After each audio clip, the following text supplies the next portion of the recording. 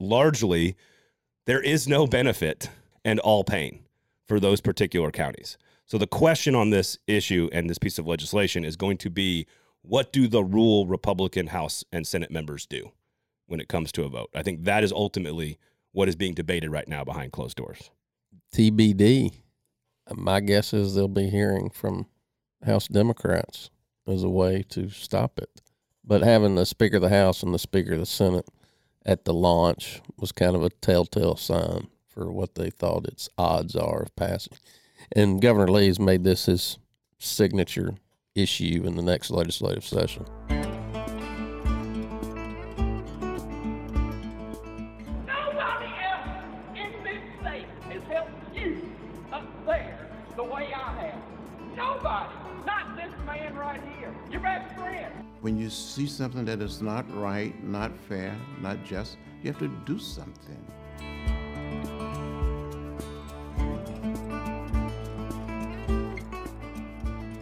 Welcome to PBN. My name is Braden Gall. You can follow me on Blue Sky at Braden Gall and on Twitter.com at Braden Gall. I'm Jamie Holland. You say Twitter.com. I hear Steiner Liff. I'm on X, but Braden, it's Pod Bless Nash on X. That's true, it is. And everybody should know you're the one posting there, not me. That I cannot confirm nor deny that, Your Honor. Big show planned for you guys today. Of course, the governor, Bill Lee, recently announced this week his plan to expand the voucher program to all 95 counties in the state, and nobody has any opinions about it. So we'll explain how we got here, what does it mean moving forward, and much like the federal funding debate and discussion around education, what exactly is taking place with the people making these decisions, the legislators, with the Education Freedom Scholarship Act, JB. So we'll get to that. That'll be our main topic today on the show. We've got some random fun stuff to get to later. I can't believe this, but you are going to absolutely all agree with the mayor of Paris. So we'll get, and not Paris, Tennessee, Paris, France. Francais. So we'll get to that. That is the most sophisticated I have ever heard you sound. There's a massive lawsuit for Facebook. Because you've been busy making fun of me elsewhere, Brady. That's true. Massive lawsuit with Facebook and Instagram. There's some fun stuff again at the end. We've got some transit news, as we have talked about on the show. There's some housing news as well, some studies out there, some other cities doing some stuff around housing and transit that we think are fairly important, as we have sort of turned that into our pet projects and issues here on the show. They go hand in hand, and there is some movement, and we'll get to that as well on the show today as well. Can we say, first of all, cannot wait, July of next year, when Betsy Phillips is on the show, she talked about her book that is coming out about Nashville. And the title, of course, Dynamite Nashville, Unmasking the FBI, the KKK, and the Bombers Beyond Their Control. It's coming out in July of next year. That's a long way away, but I thought we'd give her some love. The book is going to be outstanding. I can't wait. She is one of the best writers and historians of our great city. So just shout out to Betsy Phillips' new book, which you, I believe, can pre-order a lot of different places.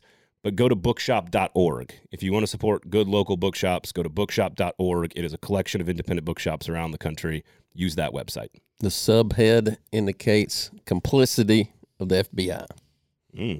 I'm in, dude.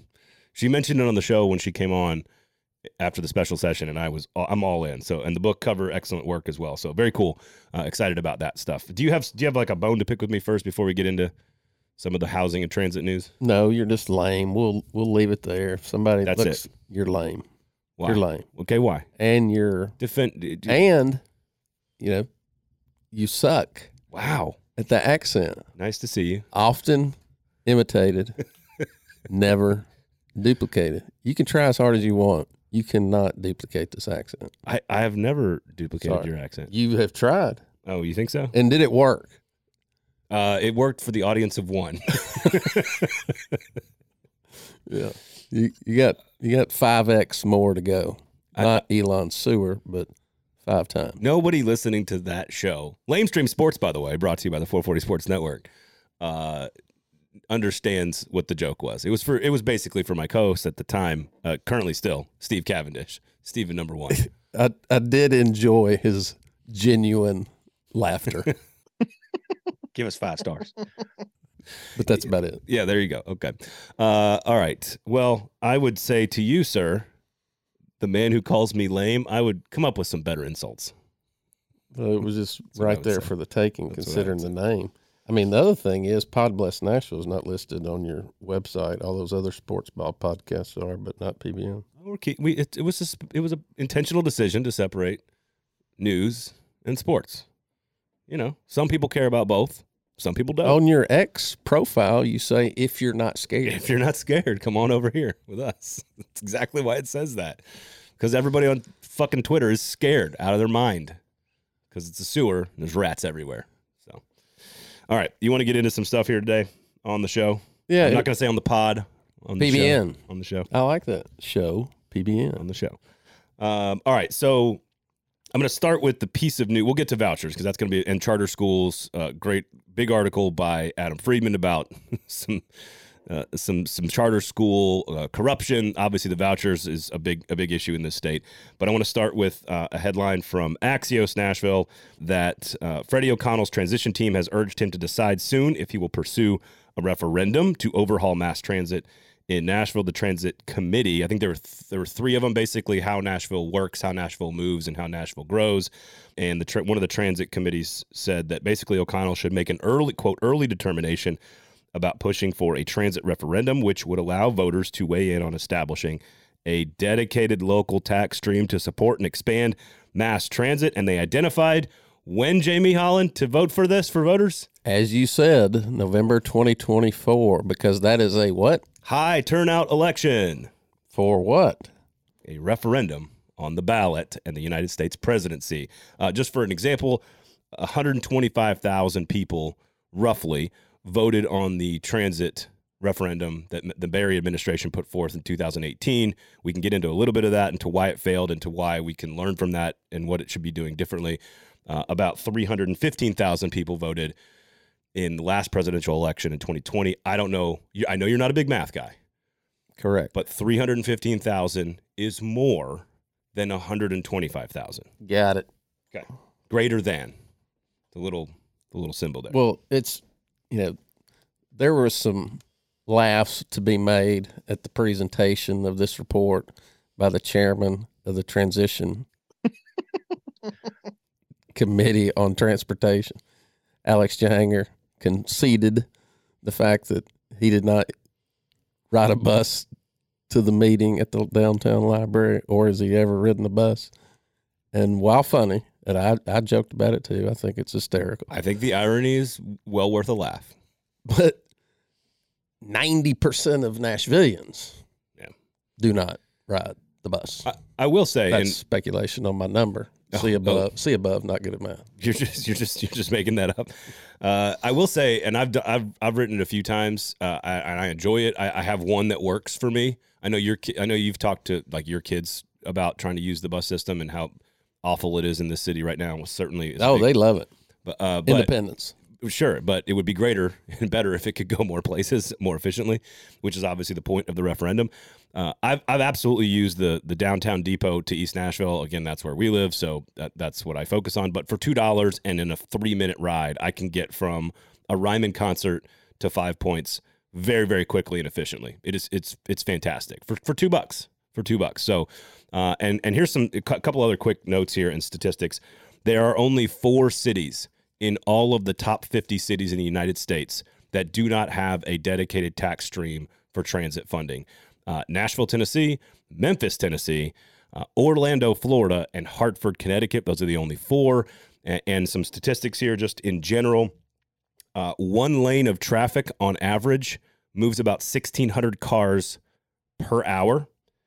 1 lane of bus, BRT, bus rapid transit, moves about 10,000 people per hour, and 1 line of rail moves about 35,000 people per hour.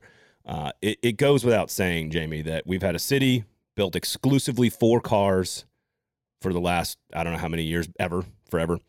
And if we want the housing density and the East Bank development, now is the time for those 2 issues to be married together and to be baked into the East Bank development, because this is the chance. This 3-year window here before the Titan Stadium opens, the phase 1 of the development downtown, this is our chance to try to get it right.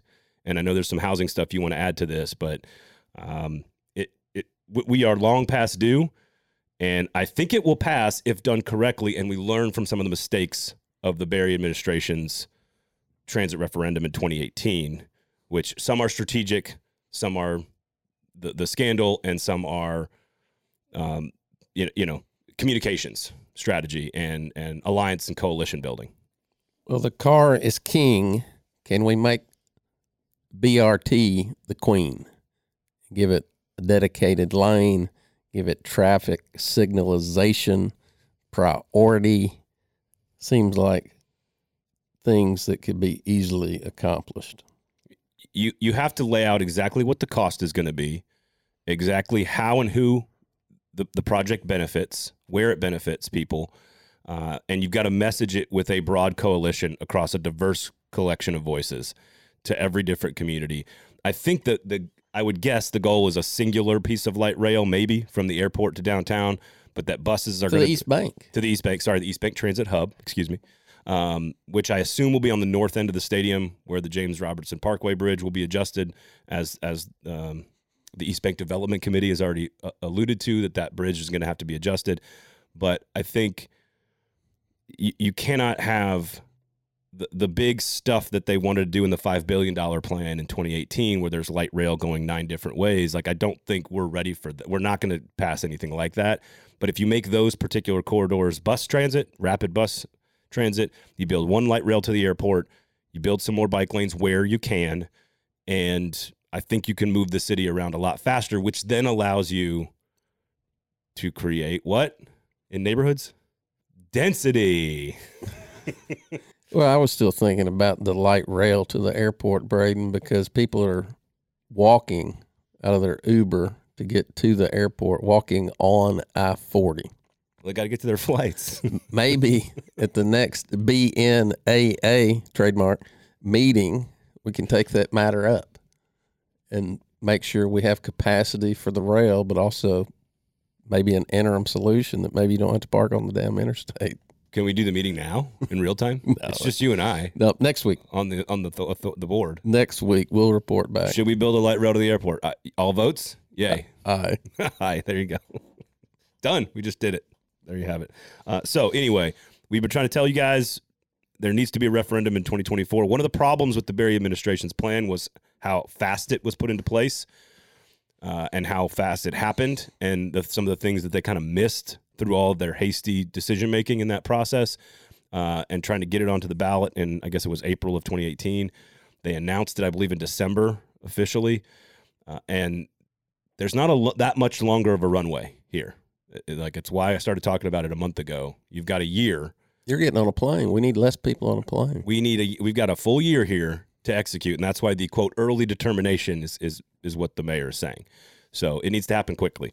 And it needs to be baked into the East Bank development, and it needs to be baked into the housing zoning stuff that's been going on. So either way, positive news and positive development. Just everybody be a part of the solution, a part of the conversation, and be ready to activate in your circles and in your communities if you want transit, or you want to be a part of how the transit system will work. So in Bloomberg, they have a story out entitled, "No, Really? Building more housing can combat rising rents." Next up, a report from Tasser. Hopefully by the end of the year, we'll see what happens. And the Sacramento City Council, 9 members on the Sacramento City Council, they voted 9-0 on pro-housing zoning reform on Tuesday night. Congratulations. There's some models across the country to follow. People are doing it more and more. They are. Maybe we can see some action out of this city council, more than just an op-ed or two. It would have lost 9-31 here in Nashville. Let's get going. Yeah, I know you believe that housing comes before transit because you got to have people there to use the transit. It kind of has to happen together. It really, I mean, some people think transit comes first, but I think it has to happen together. and it has to happen now. I think there's all. We don't have time to cite all the studies. I mean, all these major corridors, they're not walkable, and They're dangerous. they're extremely dangerous to be on foot. We set records annually on pedestrians being killed by automobiles. Yeah, it's going up. It's going up. So we need diverse voices. We need public engagement. I do believe that the groundswell, not just nationally, you mentioned Sacramento, and there's a bunch of other cities that are doing that as well. I think the political environment here in Nashville is way different than it was in 2018. There's a bigger trust in this administration. Freddie O'Connell is the transit guy. That's his whole thing. So I think the ground is more fertile. If you kind of track these transit referendums throughout the course of the country, generally they kind of like fail, pass is kind of how it works. And we're kind of in line for that right now, right? We had the AMP failure in 2015, and then you have the transit failure in 2018, and now you got kind of a big third crack at it. And there's really not, because of the Titan Stadium backstop coming in 2027 with the East Bank development, this is kind of our chance. This is our chance. We can do a transit referendum and zoning reform at the same time. Are we allowed to do that? Together. We're allowed to Together. do that. Imagine that. They work together and in concert to make Nashville a more movable, livable, and affordable place for people to be. And as you like to say, Braden, let's try some shit. Let's try some shit. One last note. Hang on. It works a lot better with you and with the pod than it does with my wife. Honey, did you try some shit? The former guest of PBN, Dave Rosenberg, hired in Freddie O'Connell's administration to be the director of data and innovation. He seems like a smart guy. He's got a lot of numbers. He's good with your numbers. If for no other reason, he came on this show, so he's deemed smart. And a friend of the PBN. Okay, all right, let's get to the real shit today. Oh, and by the way, Apple does not log text message 5-star reviews. We got a text message 5-star review from someone who is all caps definitely not a friend of PBN. I appreciate that 5-star text review. However, you got to scroll down, click 5 stars on Apple Podcasts. Spotify people, come on. All right, come on. Here's what I would say, because you've been focused on the reviews. It does help people find us, and we do appreciate all of you who write reviews in the podcast app, not via text message. But please share the product with somebody, whether that's on socials, whether that's with your friends or family in the community. That is what's important, is word of mouth, building a community here. And we've got some things that we're working on to try to make that community a little bit more interactive, for lack of a better term. So just stay tuned and share the product. And we do appreciate the support and all you guys listening. It's a big deal to us, and we thank you very much. So. The longest conversation in the most recent meeting of the Metro Council was a 32 to 1 vote on a 2-meeting deferral of a contract up for renewal for Nashville.gov. Do we own our own website? Nashville.gov. That vendor contract was up for renewal, and it was deferred 2 meetings. The 1 meeting deferral failed.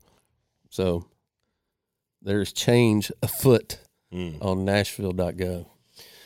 All right. You ready to get into this nonsense? I want to try to On a prior episode, when you told me everybody was verklempt about rebuking federal funding, I said something along the lines, hey, that might be what I'm going to now call a head fake. Be careful for the head fake. You might miss what's really going on. And you were alluding to the voucher program that Bill Lee has announced, the Education Freedom Scholarship Act, which was announced on Tuesday, that, of course, will expand what was a very controversial vote. And we can kind of go back and rehash some of that stuff to make sure people understand how we got here in terms of what school vouchers are. Essentially, a school voucher, in a very quick and dirty explanation, is it allows you to move your child from a public school into a private school. You get an ESA, which is an educational savings account, which is essentially the privatization of public education. I do find it hilariously comical that people are like, well, you just got to stop. We got to protect our children from these failing schools by taking money away from the failing schools. But we'll get there. I have my own personal opinions. This is about 20,000 students across the state. Currently, they claim that it's been approved for about 5,000 students since the 2019 original vote. Some reports say that it's only like 700 students that are involved it was in this in voucher litigation program. for a couple of years. Couple years too, of litigation. So, hey, $7,000. which is the most consequential loss in the Metropolitan Department of Law's history. Okay. 7,000. You are qualified to make that statement. Thanks. $7,000 per student, about 20,000 students per year, and it's supposed to be based on some income qualifications, so lower income opportunity for students.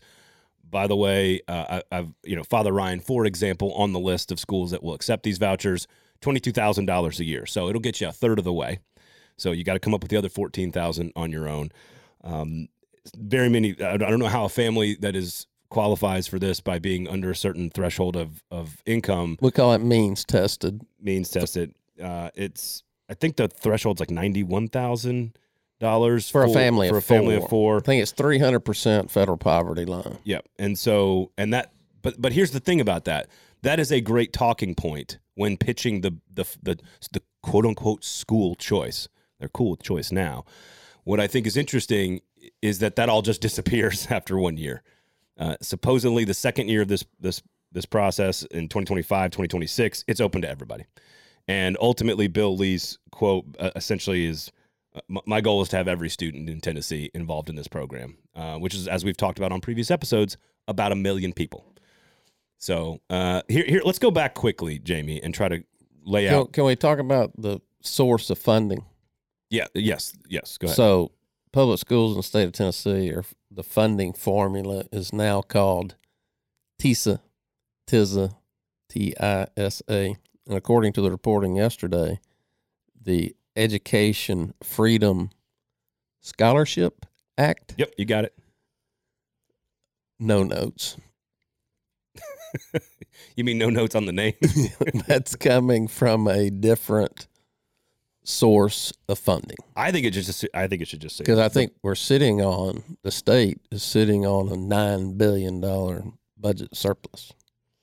I do believe they should rename it school pro-choice, something along those lines. But $141 million is the estimated cost if all 20,000 slots are taken. And we're talking about, we've been talking a lot about the $1.1 billion that the federal government puts into the state. 7,000 times 20,000 get you? Yep, $141 million. There you go. Look at you. All right. Coming along. That public education in Tennessee was good for something. Let's go back quickly and try to do this.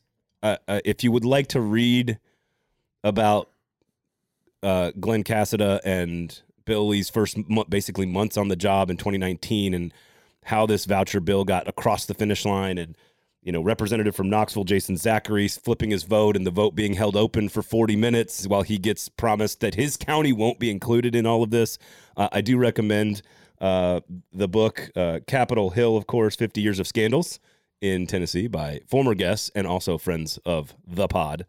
PBN, how are you doing this? Joel Ebert and Eric Schelzig. You just I recommend. like conflict. I do. Enragement sells, Jamie. But in 2019, the vote was 49-49. It was held open by the now corrupt, I don't know what the right word is, or always corrupt, or controversial is probably the right word I should have said there. I apologize. The Speaker of the House, Glenn Cassida, they passed the vote at that time. You mentioned it. It goes into a bunch of litigation for a couple of years, and we get to the point where we are now. They've added Hamilton County last year, which is Chattanooga, so now it's just Davidson County, Shelby County, and Hamilton County. It was supposed to include Knox County at the time, but then Representative Zachary said, I'll vote yes for this if you don't include my county. Well, now it's coming to his county, potentially, with this bill. And I am curious. Number one, let's explain what would happen in most of the rural counties across the state of Tennessee. We've mentioned this on the show. The Department of Education or the school system in that county is a lot of times the number one employer, biggest employer in the county. The state of Texas recently, Governor Abbott, much like Governor Lee, and I don't know why Governor Huckabee Sanders from Arkansas alongside our governor. Because I think Arkansas just recently passed They did. similar legislation. Again, I'm not sure what she's doing here, but fine. Governor Abbott of Texas spent 7 months lobbying for what was the House Bill 1 at the time. And this was a couple of weeks ago in the middle of November. He was trying to win the votes of 24 rural Republican members of the House. The vote ended up 84-63 to strip the vouchers from the education bill that they were voting on, HB 1, which means 21 Republicans switched and voted with all the Democrats in the state of Texas to absolutely not have vouchers in their counties because, number one, there is, and I talked to some people in the House on this, largely there is no benefit and all pain for those particular counties. So the question on this issue and this piece of legislation is going to be, what do the rural Republican House and Senate members do when it comes to a vote? I think that is ultimately what is being debated right now behind closed doors. TBD. My guess is they'll be hearing from House Democrats as a way to stop it. But having the Speaker of the House and the Speaker of the Senate at the launch was kind of a telltale sign for what they thought its odds are of passing. And Governor Lee's made this his signature issue in the next legislative session. At the same day that Adam Friedman posts in The Lookout a large, lengthy article about the charter system school in Tennessee and the varying different financial implications of charter schools, which technically are public in the state of Tennessee because it is illegal to have a for-profit charter school. There's a lot of other states that have for-profit charter schools. It seems like this is what Bill Lee wants his legacy to be. That's a tax status, not a business model. Right. Privately managed schools funded by taxpayers, which is what the charter schools are. And they're following the same model as how charters came along, 10, 15 years ago. That is, start out small, expand over time. It's the same playbook being ran. And if, again, you want to dive into the depths of the implications of charter schools, which is different than the private school voucher thing. They are different, but they seem connected in that this is what Bill Lee feels. It seems like he wants to be his thing. And both of them seem like they are extremely painful for communities across the city or across the state, defunding public education while doing some very specific financial things for people that I don't know are donating to his campaigns. Well, the state constitution of Tennessee requires the General Assembly to maintain funding for public education. Under the current ESA, Education Savings Account voucher, that funding for the existing students in Davidson, Shelby, and Hamilton comes from TISA.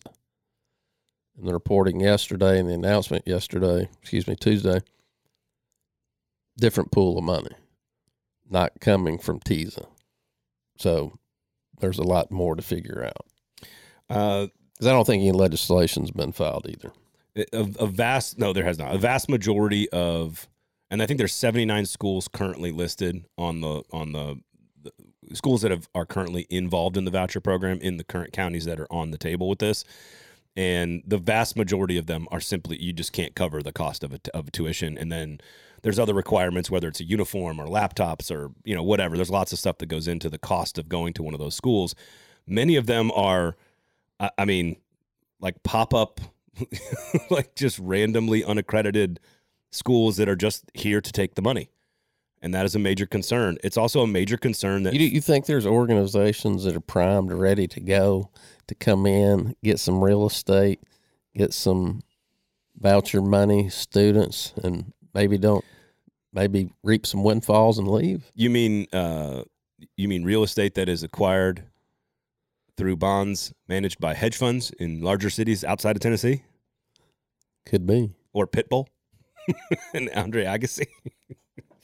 I will say this. Rocket ship shout out, yeah. Andre.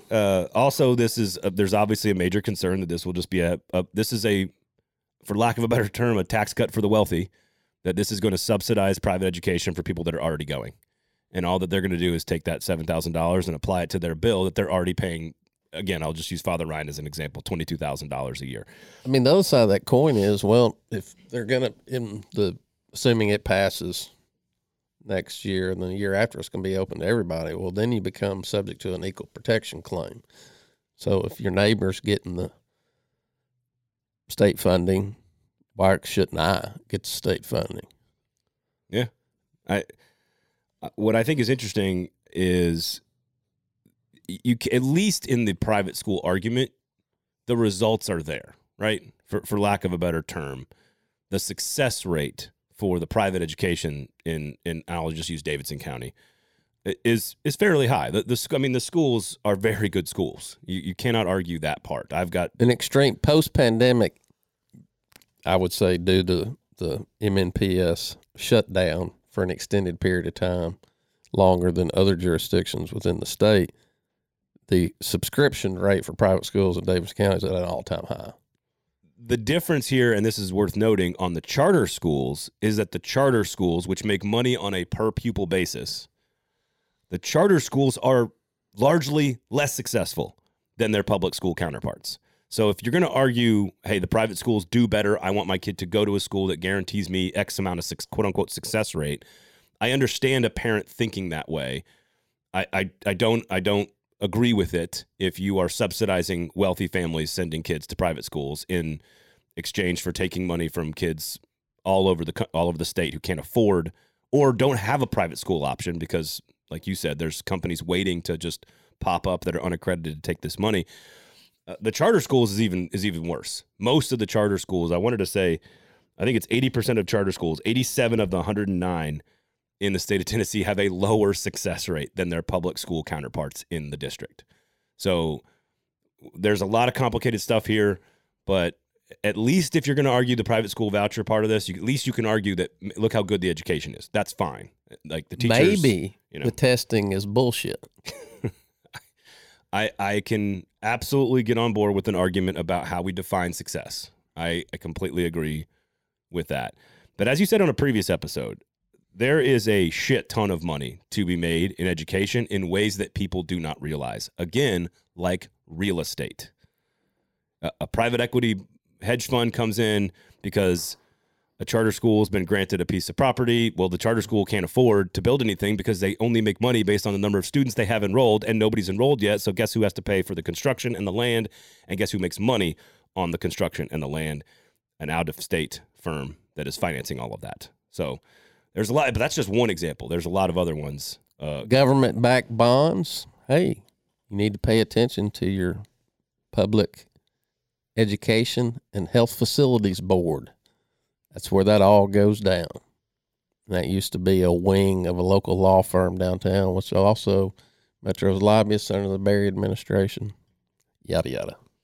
Is there a to your point about being solution oriented? Do you have what is outside of contacting their legislator or us in Davidson County reaching out to our friends and family in the other counties?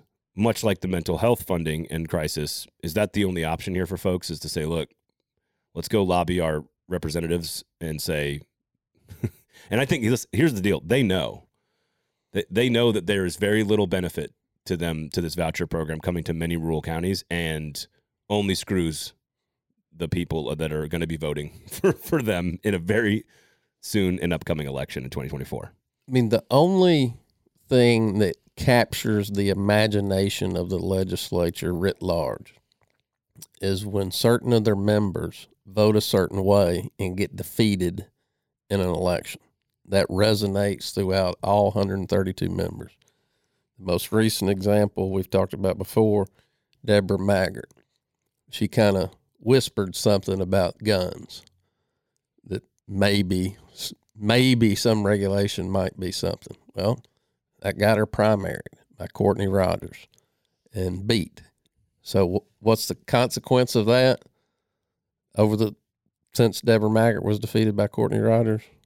Well, now people in Memphis and elsewhere are walking around wide open carrying AR-15 in public. Super. Walking by school. So, that would mean, and you don't have to post shit on social media. You really don't have to. Oh, look, you sound familiar. You don't have to. Who? You could spend that time Sound like me. devising your own personal plan. Hey, how can you help someone in one of these rural districts either vote your way or not? And if they don't, maybe try to pick off one or two. Yes. That's my recommendation. We will lighten the mood at the end of this show with some conversations about social media. Although I guess the lawsuit against Meta, Facebook /Instagram the WhatsApp, not a light-hearted subject matter at all. But I think we've said this the week after the October 7th attack by Hamas on Israel. You don't have to have an opinion on social media. It's important that you have conversations about this stuff with your community, with people around you, but you don't have to have a take on everything. You don't have to go out on Twitter and scream about it. I understand elected officials or influencers or people in administrative positions of organizations or whatever being maybe feeling compelled to make statements, and certainly education is a topic that gets people super fired up. I know that my wife is very tuned into the federal funding and to the voucher stuff and to charter schools. It's a big deal. As a parents with 2 public school kids who believe heavily in public schools as a philosophy, it's something that gets heavily talked about in my household. So it's have those conversations. You don't have to post on Instagram about the voucher program. I don't think you're going to move the needle that way. Certainly not on Twitter.com, where nobody is actually located anymore. Sadly, they're all on TikTok. Okay. Anything else you'd like to add on the voucher /charter? I absolutely recommend Adam Friedman's piece in the Lookout headline. Timely donations to Governor Lee spark rise of Tennessee charter operator with dubious ties. For-profit charter schools aren't allowed in Tennessee, but that doesn't mean groups aren't finding a way around it. Credit to the headline writer, because I give him shit a lot of times, but dubious. I like that word. It's a good word and absolutely applicable to the entirety of it. A very well reported article, so go check it out. Applicable.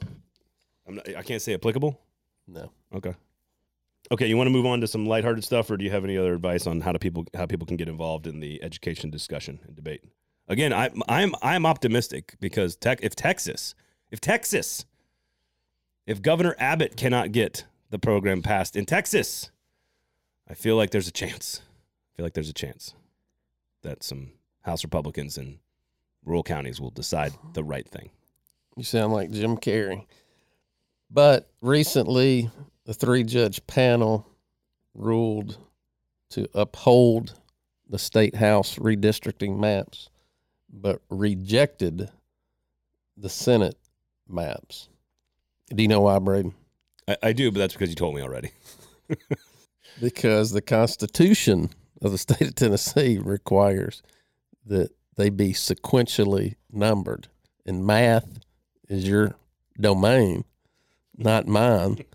However, when Davidson County is chopped up 19, 20, 21, on the lower end, kind of needed 18. But we skipped 18. The Senate skipped 18. What's 17? The Senate district maps in Davidson County are very strange. It's very strange. So why is it that you and I are represented by the same person who represents Oak Hill? They got to fix that by January 31, which they'll do. So specifically, not because of any inequality or injustice or any other actual reason why. It's just the numbers aren't good. They're not in order. Correct. Cool. It was a 2-1 decision. The one dissent was Chancellor Russell Perkins, who, if you remember from prior episode, he was recently publicly rebuked by the Board of Judicial Conduct for not getting his orders out in a timely fashion. What else you got? A repeat offender. Tuesday morning, there was a hearing in Chancery Court in Davidson County. Phil Williams v. Glenn Funk. That ruling is under advisement. Opinion come out later, but it's over public records. But what's revealing about that is that the DA's office has dedicated 1,000 labor hours to responding to Phil's request. And obsessed much? I think a lot of people are okay with how obsessed Phil Williams is with bringing documents to light. The DA takes a lot of criticism for being soft on crime, liberal. But I do like it when you do that voice. I'm channeling. I was going to say, where did you get the inspiration I'm of that? channeling my inner Adam Vingan For people that don't know, that's a former spreads writer from The Athletic. in his voice on the gold standard. Shout out to our Nashville Predators podcast. Streaking Nashville Predators, by the way. 6 in a row. Yeah. Above 500. Yeah. Beat the Penguins last night. I don't think you're doing the voice right. It's not the same voice, but It is a dramatic interpretation. correct. Okay. Definitely not the same voice. Liberal. There are public meetings coming up about Gallatin Pike and Main Street, December 6th from 12 to 1:30 at the East Branch Library. December 14th at 5:30 to 7 at the East Park Community Center about multimodal transit. I'm saying I feel like we should have mentioned that during the transit portion of the conversation. make it a dedicated bus lane. Bikers, sorry. It's not that we don't care about bikers. It sounds like there's just not enough space for all of it, right? That's right. And kind of the same reason why putting a light rail down the middle of Gallatin Road was never going to work, because it's too tight. Yep. Now, if you can build the BRTs, the bus rapid transit lanes, you can eventually maybe turn them into light rail in certain places. So whatever we do, let's not call it the AMP. I also, what is it? What was it called? Let's Move Nashville. Is that what it was called? The Berry plan. How are we talking about Carl Dean or the Berry plan? Well, I'm talking about both. Carl Dean was the AMP. Right. I'm ultimately, my point is that why do we need all these little kitschy phrases and terms, and why do they have to be branded? And I just don't. I mean, the U.S. House and Senate, they basically make up names for bills to just troll each other. Was it the shorts bill? I don't know, Braden. I mean, they make it up.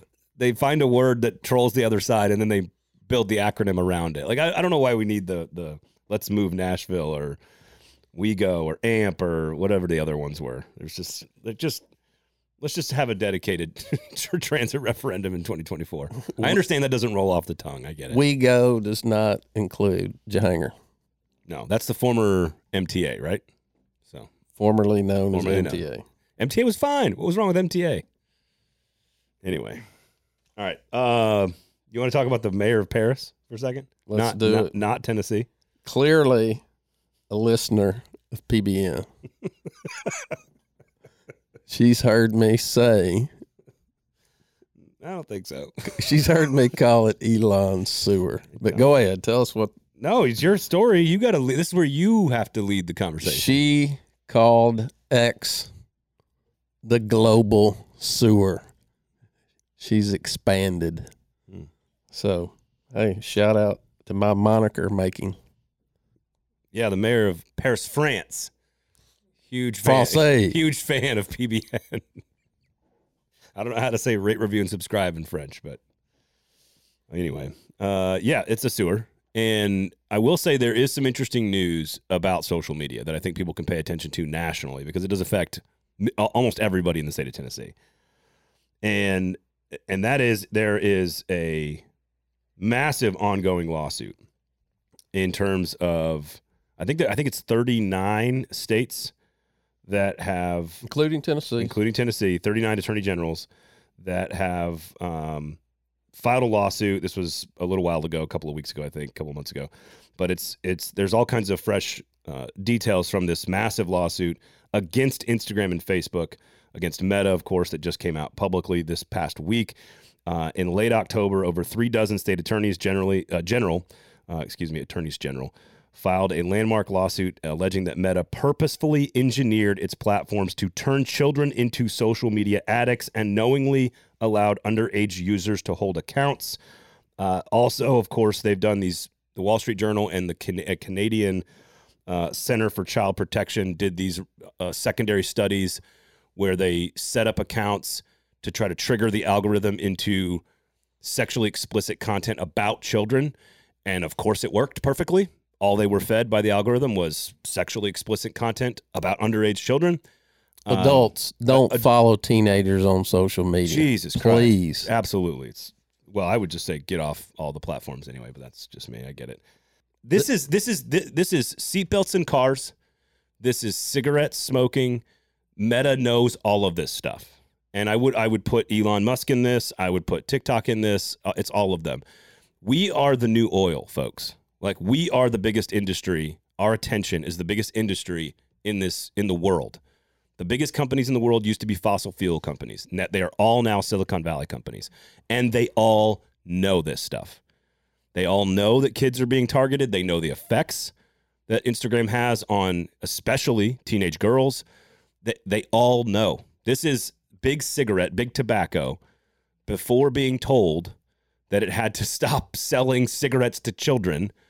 We are not going to live in a world, Jamie, where we do not have tech, right? It's never going to happen. The phones are here. Everyone's going to have their own personal AI assistant at some point in the near future. We're all going to have, we're not going anywhere with tech. It is about creating ethical tech and tech that protects our children. And this is a big time lawsuit, potentially. And I'm glad to see the state of Tennessee on the right side of this one. I am not some old man who's grouchy, who's trying to yell at people to get off Instagram and TikTok, even though that's kind of what I feel like doing sometimes. This is about creating an ethical space for people to still have all the things they want. A geriatric millennial and a Gen Xer are agreeing. Then anything is possible. Now, to be fair, I was born a millennial. I don't identify as one any longer. I am transitioning. But Zuck knew about this. They all fucking know. They all fucking know.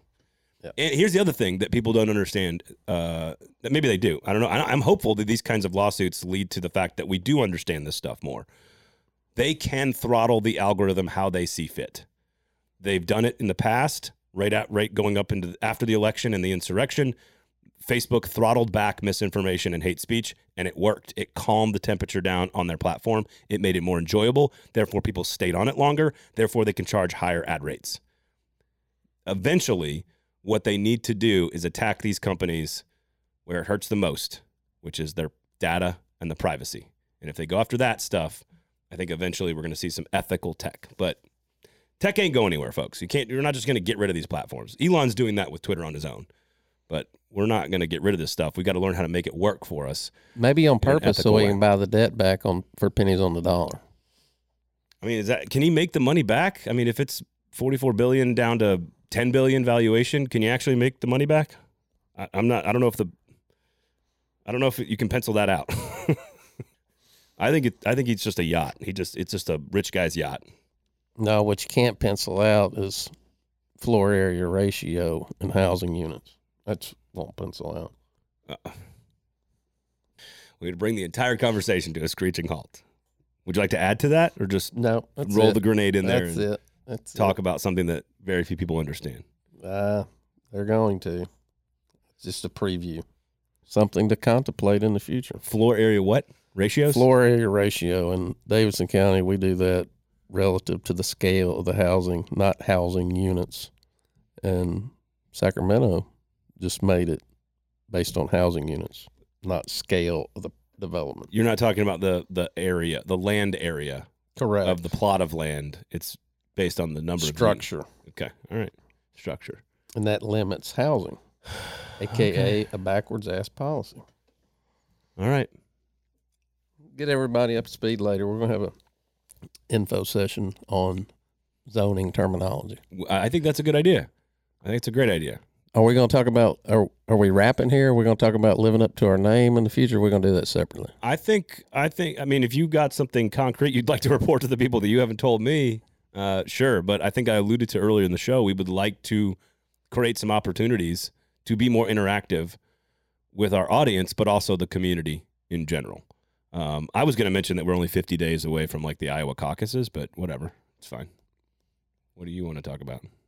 Well, there's just some stuff going on in the community that needs our support. I know you don't like us being all East Nashville all the time, but there is a fundraiser coming up for Stratford High School basketball team next Wednesday at 6:00 at Eastside Bowl. Okay, here's what I would say. That we can absolutely promote that, support that, and get people to promote that. How about this? If you are listening and you have an event along those lines that is beneficial to your community, because I'm assuming there's more than just the one high school that needs the money. Well, MNPS doesn't provide funding for athletic So if you've in Davidson County. what I'm saying is reach out to @JRHolland on Twitter.com. We will get an email address and the websites where it's all under construction. But we'll get ways for you guys to access and for us to interact a little bit more. That is absolutely part of our goal. And if there is an event like your transit, the transit multimodal meetings that are about Gallatin, or a fundraiser for a high school athletic team, if you have one of those in your area of the city of Davidson County, please, please, please, by all means, let us know. If we don't talk about it, we live in our little community, but we know there's just as much need in other places. So absolutely let us know about it, and we will absolutely make sure people know about it best we can. So does that work for you? That works. All right. Thank you. Otherwise, can I ask you a campaign messaging question? Just a real deep conspiracy theory here. Sure. I want to ask you, pick your experienced brain about the national political race. Oh, I love that conversation. I know. Well, I know you don't pay attention. This is why it's good for you, because you have a clean slate over there.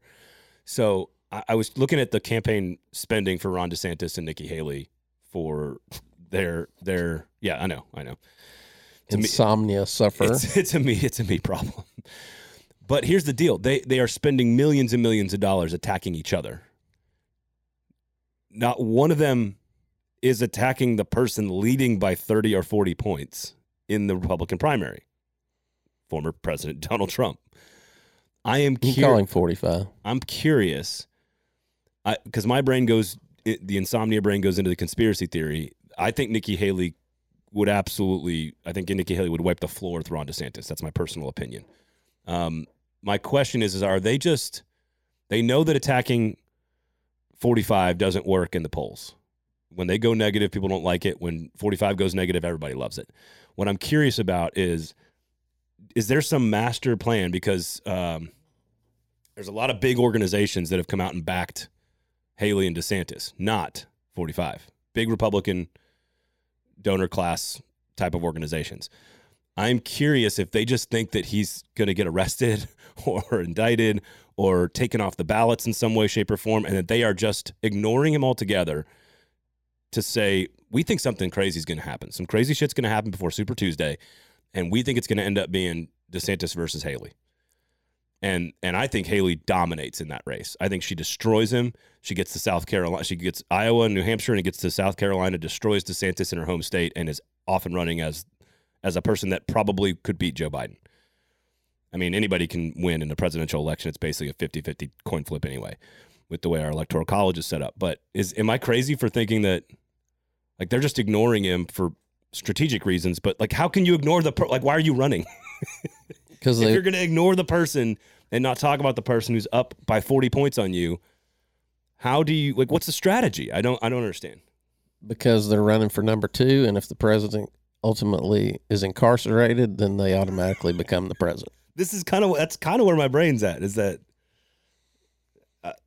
I'm curious if that happens before the end of the primary. But if the polling says attacking 45 is bad, they're not going to do it. So, I mean, I agree with that in general. I mean, the only thing I know about the sanctimonious, no matter what he does, his polling goes down, is that he puts shit in his boots to make him appear taller, and it makes him walk funny. Do you know how bad you have to be at running a campaign and being a politician that if everyone in Iowa knows what your super PAC's name is? Do you know how bad that you have to be at this? He's outsources. Anyway, I'm just curious. I think Nikki Haley would. I think she's striking a lot of chords that a lot of conservatives like, and that if 45 didn't exist, I think she'd be a very legitimate contender.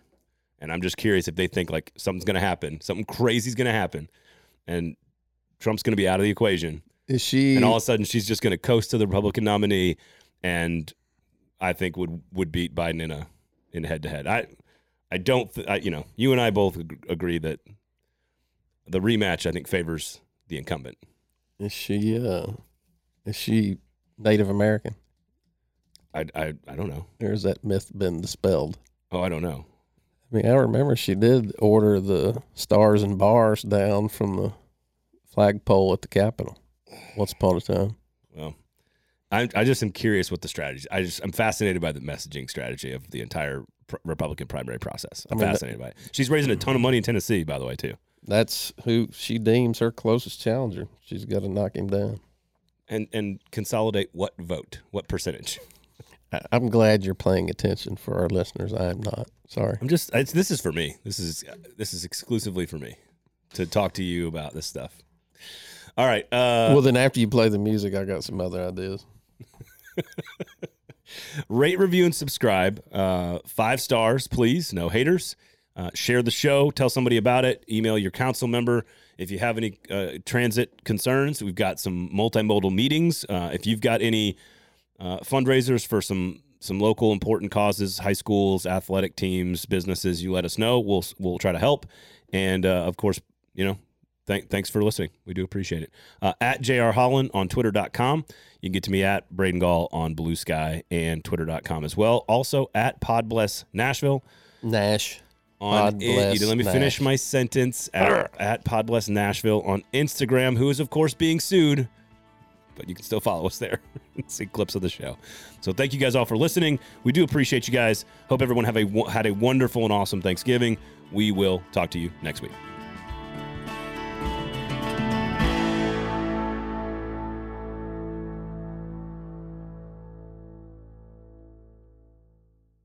All right, here's the advice relative to vouchers. You waited till this part to say it? Yeah, first of all, God damn it. Having all these House members and Senate members come and give a press conference before there's even the press conference on the thing, like they need to shut the fuck up. Because every time they talk, all it does is remind me of the bomb scare at MLK and what was relayed on social media. Like, it seems like there's some unspoken agreement or arrangement that if you're in a certain class of individuals, your lottery ticket gets punched. And maybe instead of them being the ones to lead the messaging, they go get parents that chose public schools to defend them, not Okay. those folks. All right. You landed that better than I thought you were going to. Well, hey, thanks. I think that, look, there's different rules for different fools. Just because you got preferential treatment on your middle school and high school choice doesn't mean you can't also be a voice of the constituents as well. They can be mutually exclusive, if not contradictory. I understand. You're going back to hypocrisy being the coin of the fucking Two realm. things can be true. I'm so glad you waited till now to say all that shit. Gotta hang on, Braden. Stay till the end. Hey, if we get that BRT to the airport, Bus rapid transit. if we get that BRT down Murfreesboro Pike to the airport, well, what's B&A going to do? They're going to lose out on parking. I suppose we should have to have a board meeting about it. Well, maybe. Just fucking maybe. BNAA is going to meet. All these years, I've never seen traffic back up on I-40 to get to the airport. People are getting out of Ubers and walking on the interstate. You saw that, right? You realize that's the dumbest fucking thing ever you could do as a human. Get out of your automobile on the interstate. You could smoke fentanyl while walking on the interstate. That would be dumber. Okay, fair.